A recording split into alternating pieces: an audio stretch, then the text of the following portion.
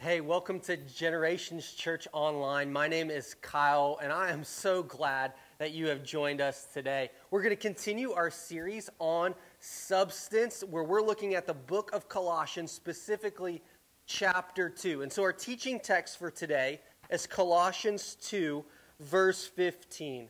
And it says this: He disarmed the rulers and authorities and disgraced them publicly. He triumphed over them by him. Will you pray with me? God, you are so good. In this moment, I just pray that we take a breath. As we just reflect on our week, on this moment, may we just reflect on how good you are. Thank you for being good. Thank you for your grace. Thank you for your love. Father, be with us in this time right now as we are scattered around this city, scattered around this country. God, unite us around Jesus right now in this moment. I praise you for how your name and your message have gone out this morning through all different live streams and messages. God, thank you for the gift of technology so that we can gather together though we are apart. Give us the capacity to hear directly from you this morning. Thank you for your love and for your grace. It's in Jesus' name I pray. Amen. So as I mentioned a moment ago, we are continuing our series, Substance. The substance is the Messiah. And as we're going through Colossians chapter 2, we're looking specifically about this crucial verse found in verse 17 of Colossians chapter 2. And it says the substance is the Messiah. And so Paul is building to this point, to this crucial verse. We're almost there. We're going to be there in just a few short weeks. Well, Paul is writing this letter to a new upstart church, and he wants them to know what the essentials are about living a life of faith. And so he's laid out a lengthy theological discourse, encouraging the believers to be centered on Jesus and who Jesus is in Colossians chapter 1. And now he continues that as we go into Colossians chapter 2. Last week we looked at how Jesus is to be the center. And we can't be the center of our own life, or that wheel of life will just run us over, run us ragged, and wear us out. And so today, we're going to look at Colossians chapter 2, that verse 15, which I think is really, really powerful. But here's how we're going to start today after I've given you that intro to this series, Substance, and given you kind of the backstory or the previously on in our teaching series. We're going to play a little game. And so here's what we're going to do. You English majors are going to love this right now. And those of you who maybe didn't like English, this may be a challenge, but I want you to play along with us. It's going to be really, really fun. So we're looking at the series title, Substance. And so because substance is such a substantive word, I want you to think of the antonyms of substance. So I have 11 written down, and so I want you on maybe some scratch paper around you, or just think of your head, is to just kind of make a mental list. I'm going to give 30 seconds, and then I'm going to say go, and then I'm going to give you about 30 seconds to think of the opposite words of substance. And then after that, I'm going to give you my list of 11, and then we're going to keep score a little bit, and then we'll have a part 2 to this challenge. And so think of 11 opposite words for substance. Ready, set, go.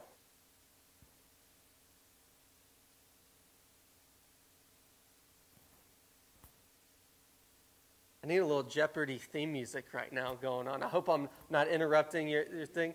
A little Jeopardy theme music going on. So we're coming up. I'm watching the clock slowly move. The pressure is on. Can you come up with 11 opposite words? The 11 that I have for substance. Got about 5 more seconds.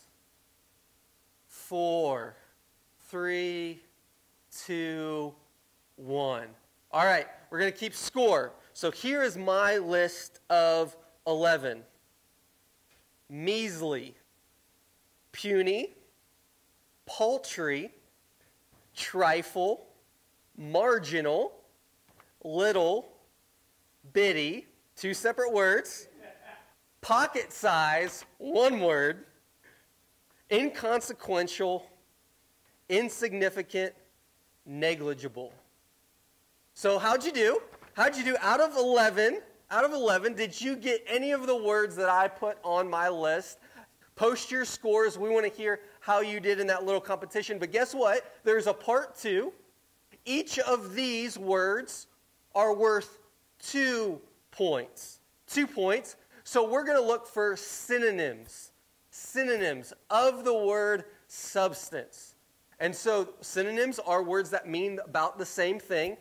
And so for substance. So same rules, 30 seconds on the clock, come up with, this time, 16 words that mean the same thing as substance. Ready, set, go. 30 seconds on the clock.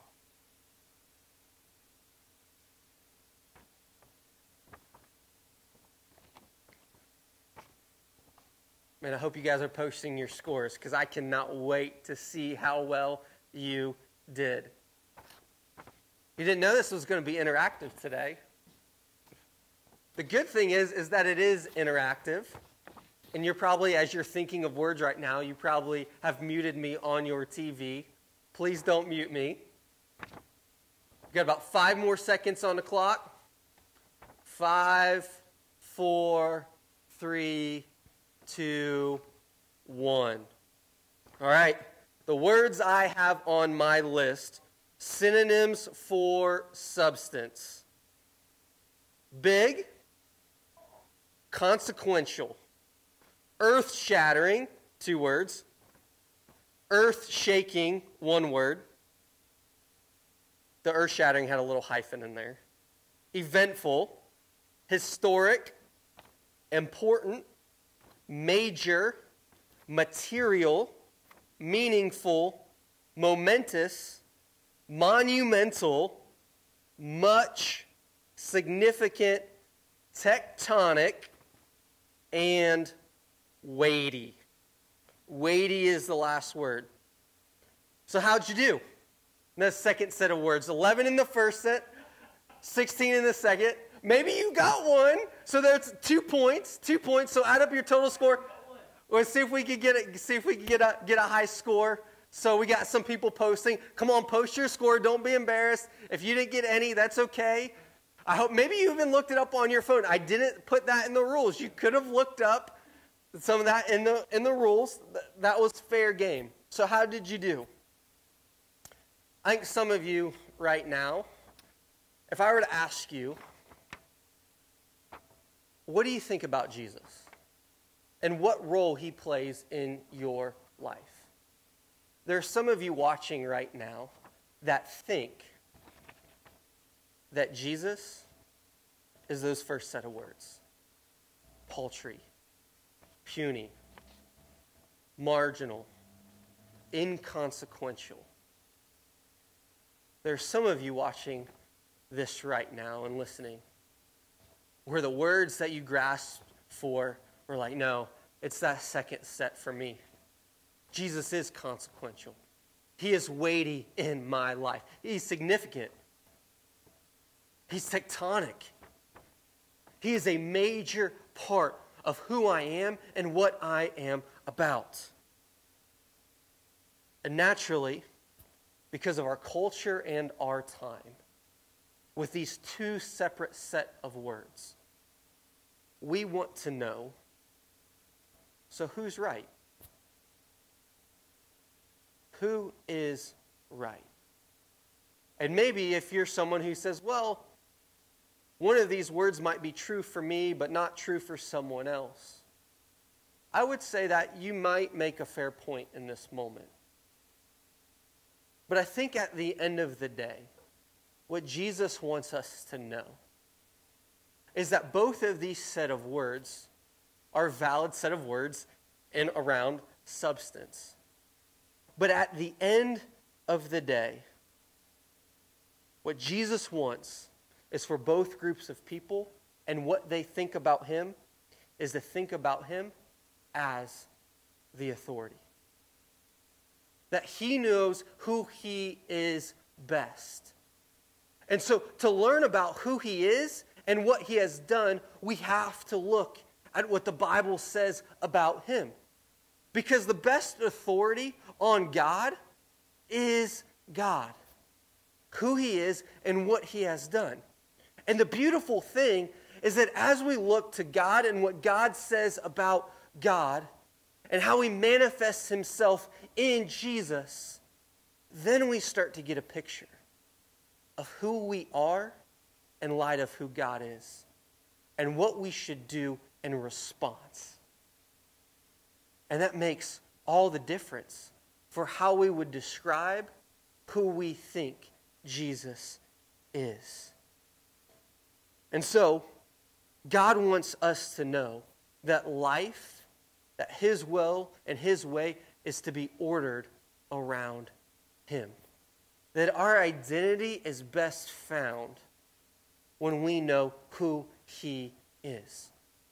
And so that challenges us in a myriad of ways. It challenges us to basically reject that we can determine our own sense of identity from within. Or even determine our identity from a sense of, maybe you come from a more communal culture. So your identity may be found in, well, what others think about you. Or what your community determines what is right or wrong. And because your identity is linked to a community identity, that's who you identify as. And what Jesus wants us to understand is that while both of these are sources of where we can find our identity, that ultimately who we are is determined by our union with him. And that's what Paul has been building to here in Colossians chapter 2. That our union with Christ has implications and application for every aspect of our life. And so he is still describing what some of that union with Christ looks like and what that ultimately means for how we live in our world today. Because ultimately what we know is that when we find our identity and determine who we are within ourself or self-determined or from a communal sense of identity, when they're finite things, they can always be taken away. And we know that right here and right now in this cultural moment. It doesn't matter how many Netflix shows you watch, how many scrolls you do on Instagram or Facebook, how many YouTube videos you watch. When you show up to Costco tomorrow, there still won't be toilet paper. There still won't be hand sanitizer. You can't make finite things magically appear. And I think in this cultural moment, what God is doing is he's stripping away the things that we have put our identity in. Now, I joke about TP and hand sanitizer, but at the end of the day, if you've identified yourself as an athlete, there's no athletes. No one's playing athletics right now.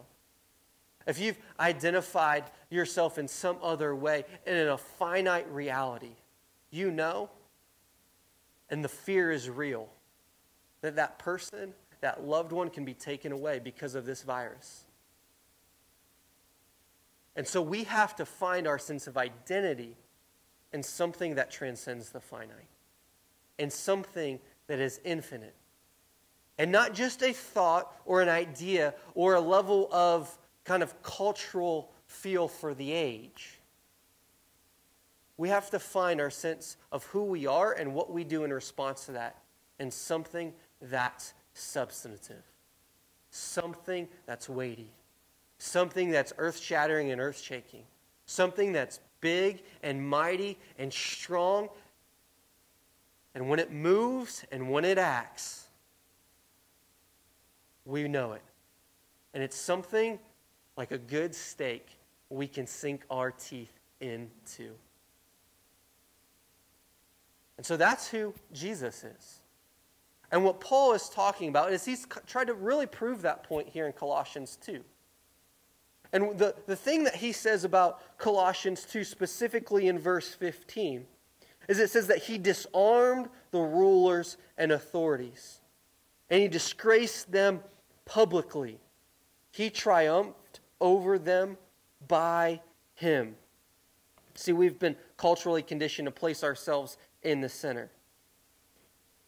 And what Paul says is that we are not the center. God is the center. He is the source of power and might. And that means a whole lot for every aspect of life. And as we look at this verse, it says that God disarmed and disgraced some rulers and powers and authorities. And that may seem kind of weird, and what is Paul referring to? Well, if you go back into Colossians chapter 1, what Paul is referring to is you have these physical authorities, realities of our life, but there's also spiritual reality and authority. And it's such a challenge in our day and age is because as we talk about spiritual realities in our life, we almost don't think about them at all.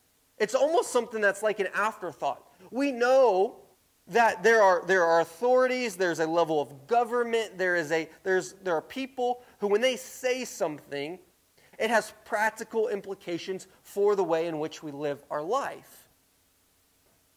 But we give little thought to the spiritual realities of life. And just even the thought of talking about something spiritual, what that might actually do for you is you might think of like Star Wars or some outer space sci-fi movie. You're like, yeah, that might be something that's talked about, but it's kind of like science fiction. It's not something that really is actually real, that has any substance to it. But what Paul is saying here is that there are spiritual powers at work in earthly structures. And God specifically exposes evil boldly. There are evil forces at work within our world. And within certain structures and in certain systems, people who act evil bring to bear these evil structures and systems within our world. But there's also evil spiritual reality that is at work to deceive us, to lead us into such a way that takes away a level of human flourishing that God originally designed and desires for us. And so we have to awaken ourselves to what I'm just going to call, and the philosopher Charles Taylor calls, the buffered self. Often how we think about ourselves is like a castle with a moat. Even in today's day and age with this social distancing, we think of ourselves as a castle with a moat, with a drawbridge that we only let certain things in when we want. We can lower and raise that drawbridge as often as we want, but we are fortified, we are walled, nothing's getting in, nothing's getting out. We are protected, we are fortified against anything external. But here's the thing. We are, in fact, vulnerable. And that's why this fear and level of frenzy that's out there, that we don't want to think about, that we want to distract ourselves from, that we want to kind of buck the system against and pretend like it's not real or it's not a spiritual reality just in our day and moment, what we have to realize is there are things that can get in and get over the walls and get inside of us. Our walls aren't as fortified as we would like to think. And we see ourselves as a structure of power, if only in our little kingdoms of online or in our homes. And this type of thinking has been passed from generation to generation. And what we want passed from generation to generation is the name of Jesus and what he has done. And how he interacts with ourselves, our souls, and our life. And I think the climax of this fortification mentality is pretty prevalent, actually, in the news. A couple weeks ago, there was just an interviewer going around to spring break. Right now, Generation Z, or at least in the last couple weeks, have been going on spring break. In light of this virus, everything's shut down, but you have kids. And again, I'm not bashing this generation or anything like that, Gen Z. What I'm simply trying to say is that this moment of thinking hit its climax and becomes most apparent when you have a group of kids with a very real threat of a virus think, I'm invincible. This can't get me. It's not going to hinder my life. And it has no real effect or sway. And so that's how this line of thinking, this fortification mentality, comes to reality within our life. That we can't physically overcome it. And I just think that oftentimes we forget about the spiritual reality within our world and at play. And I think, actually, this is where the body of Christ can be oh so beautiful. Because speaking out of my posture and what I'm trying to present here right now in the most humble and honest way I can, I think about the spiritual realities at work in our world, how we have tried to isolate and insulate ourselves from them. We actually can learn something of how to deal with this and how to be resilient and how to cope and what communal life looks like in our individualistic, isolated, castle-type worlds, as we can learn something from our African American brothers and sisters of faith. We can learn something from our Latino brothers and sisters of faith and how they care and support and really, in the times of adversity, pull together and put family oftentimes above all. And in this moment, it's a beautiful opportunity for the church. When we're tempted to build castles with higher walls, to build in a moat that's extended even further, to simply remember that God has disarmed the authorities and powers of this age and of this world. And therefore, the family of God can come together in unique and creative ways to be a tangible difference in our world. And we need that because we know we can't do this on our own. Especially as things continue, we're going to have to figure out how much TP do we have?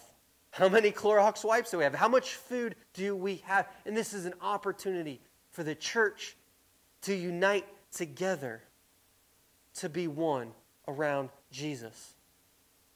That the temptation and the fear that says, no, stock up for yourself.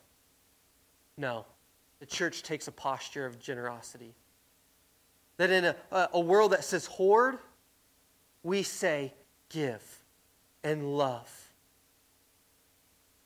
Be for each other. Be family. And some of you are experiencing that right now.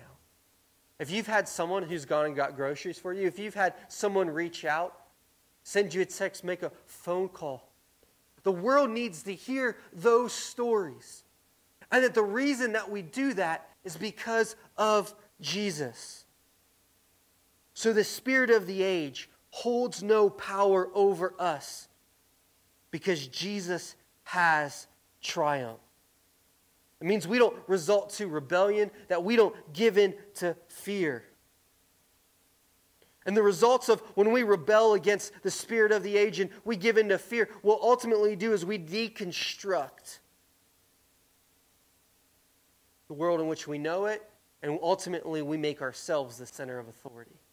And we don't place Jesus rightfully where he belongs in our life, which is on the throne, which is at the seat of authority that exposes evil and demonstrates what true love looks like in our world today, in this cultural moment. And our heroes,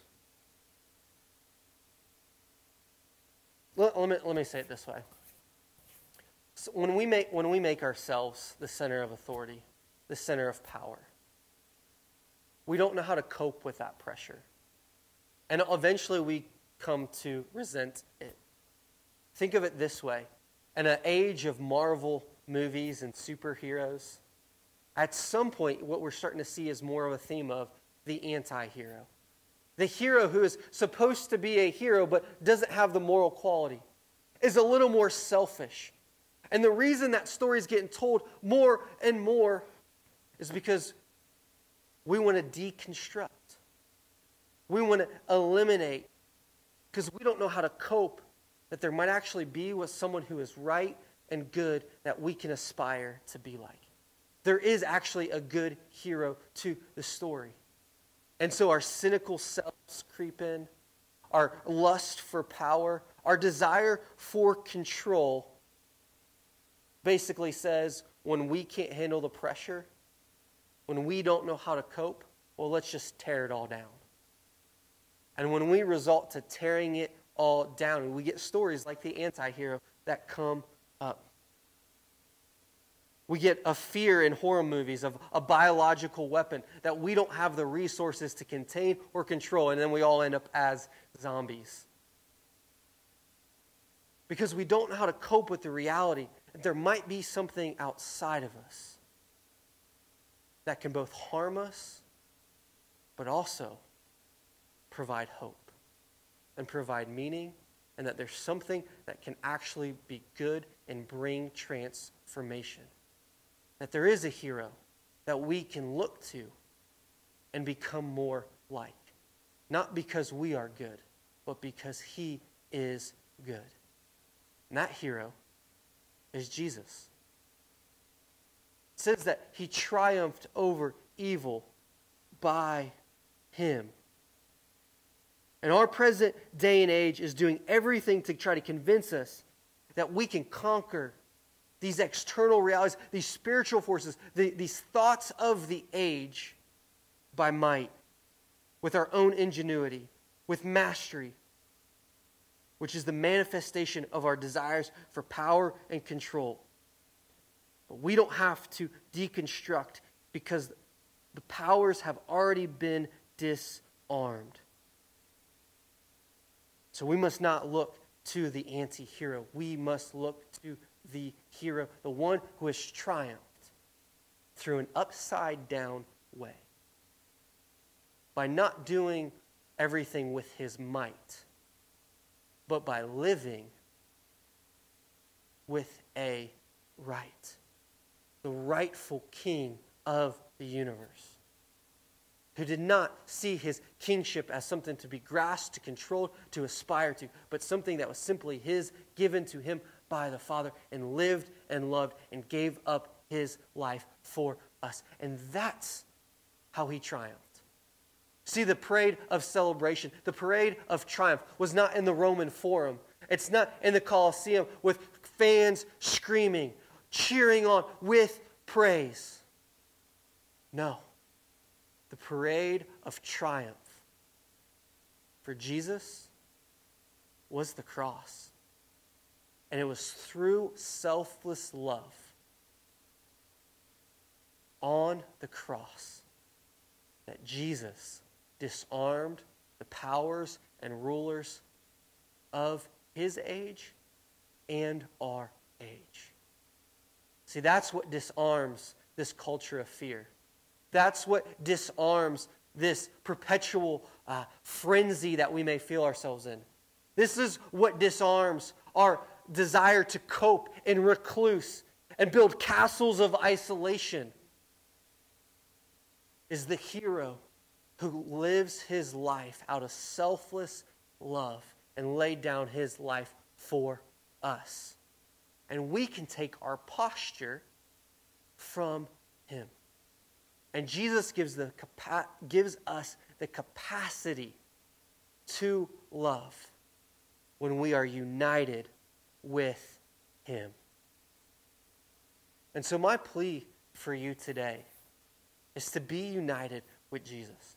If you're watching this and you feel like Jesus is paltry, that he is marginal, something on the side, my encouragement to you is that find out for yourself that Jesus is significant, that he is weighty, because the way of love is honestly difficult. It's not easy. It's countercultural. We talk about love in a lot of different ways, but at the end of the day, real love is displayed in Jesus. And that is selfless, and that is caring, that is thinking about others above ourself. And so the Christian worldview, in light of that today, says that maybe we choose to stay home, not because of fear, but because of love. And in a time of adversity, the substance surfaces when the fluff reduces. See, at the end of the day, when everything is stripped away, the substance that we have actually built our life around rises to the surface. It rises to the surface. And if that's something that can be taken away, then we realize what we've actually built our life on is not something that is eternal, not something that has actual substance, but something that is flimsy, that is finite. And I think about this in a couple different ways. The first way is simply this.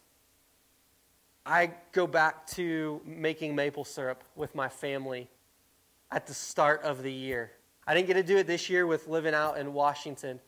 But what I love about making maple syrup is as you go to the trees, you get some buckets, and you just keep boiling that sugar water down.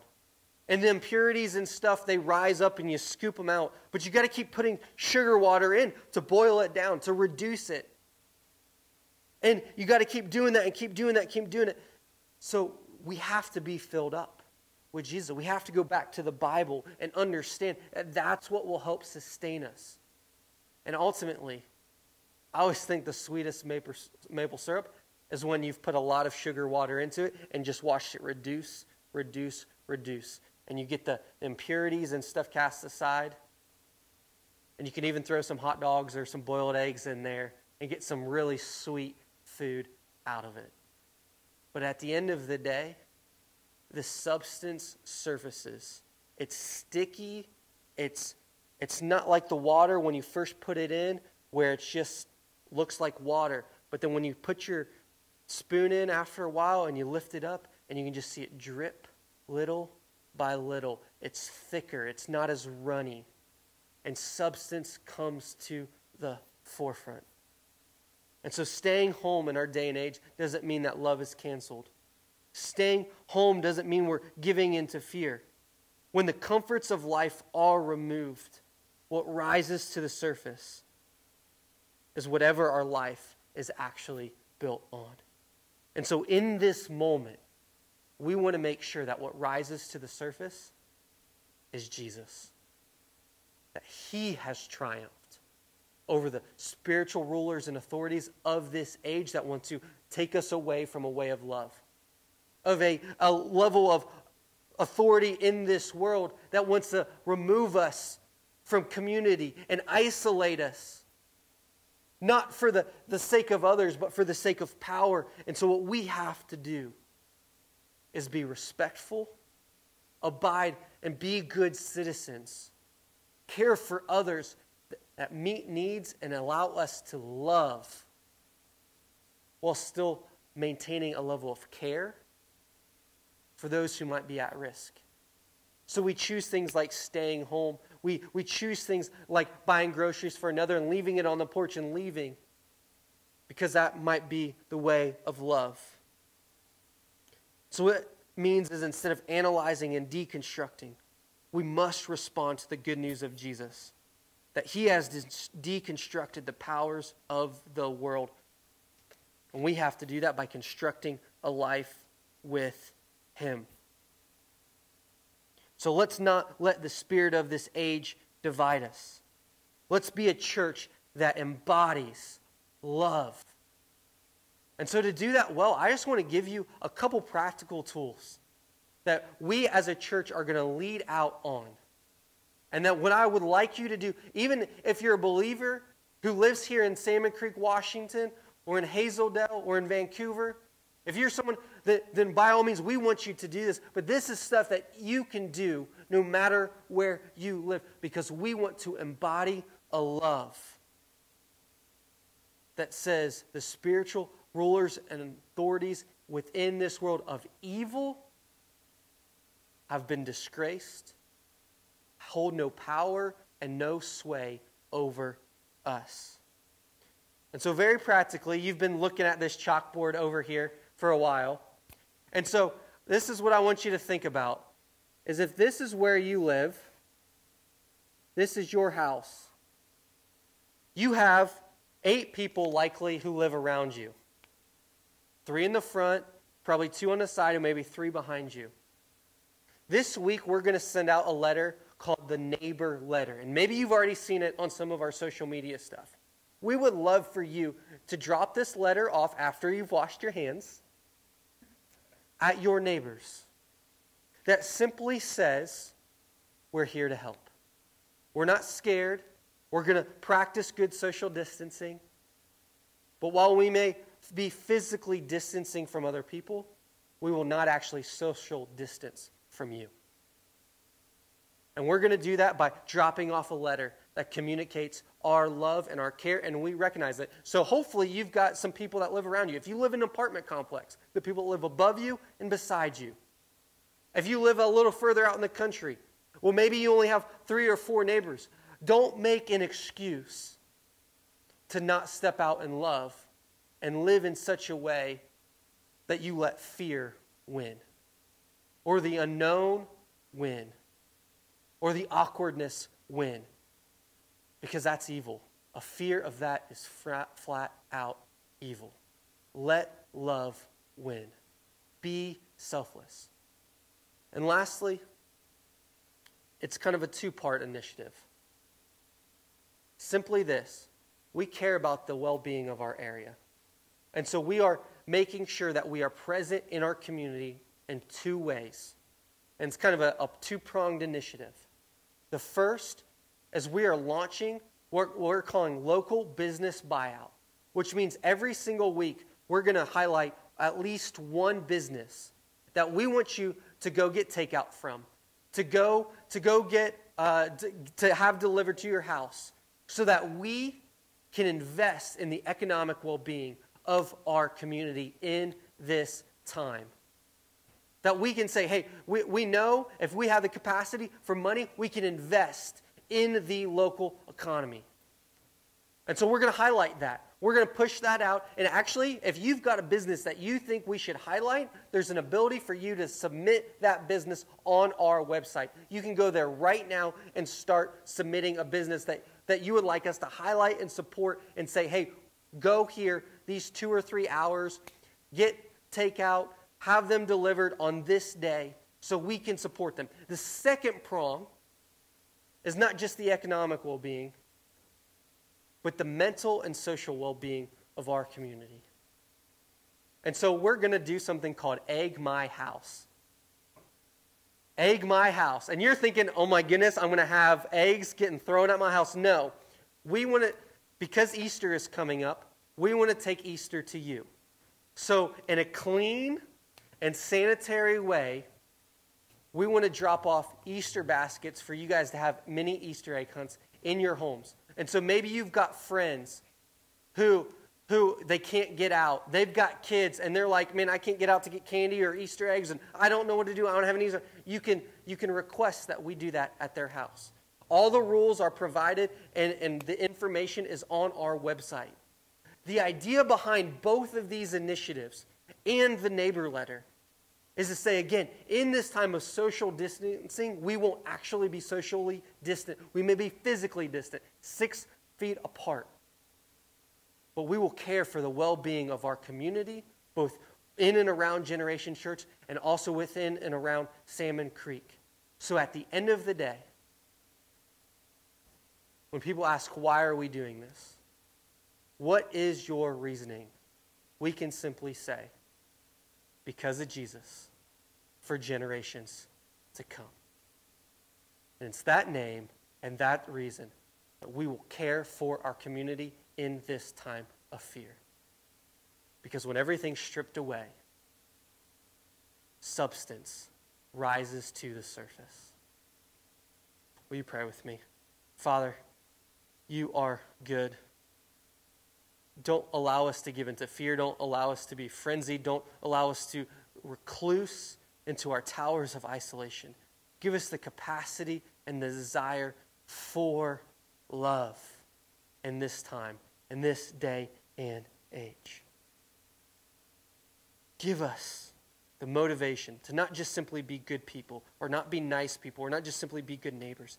Give us the motivation instill within us the drive to live in such a way that we point back to you. Thank you for that promise that you have already disarmed and disgraced the spiritual powers and authorities in this world. And you are the source of authority, and you sit on the throne. It's in that mighty name of King Jesus I pray. Amen.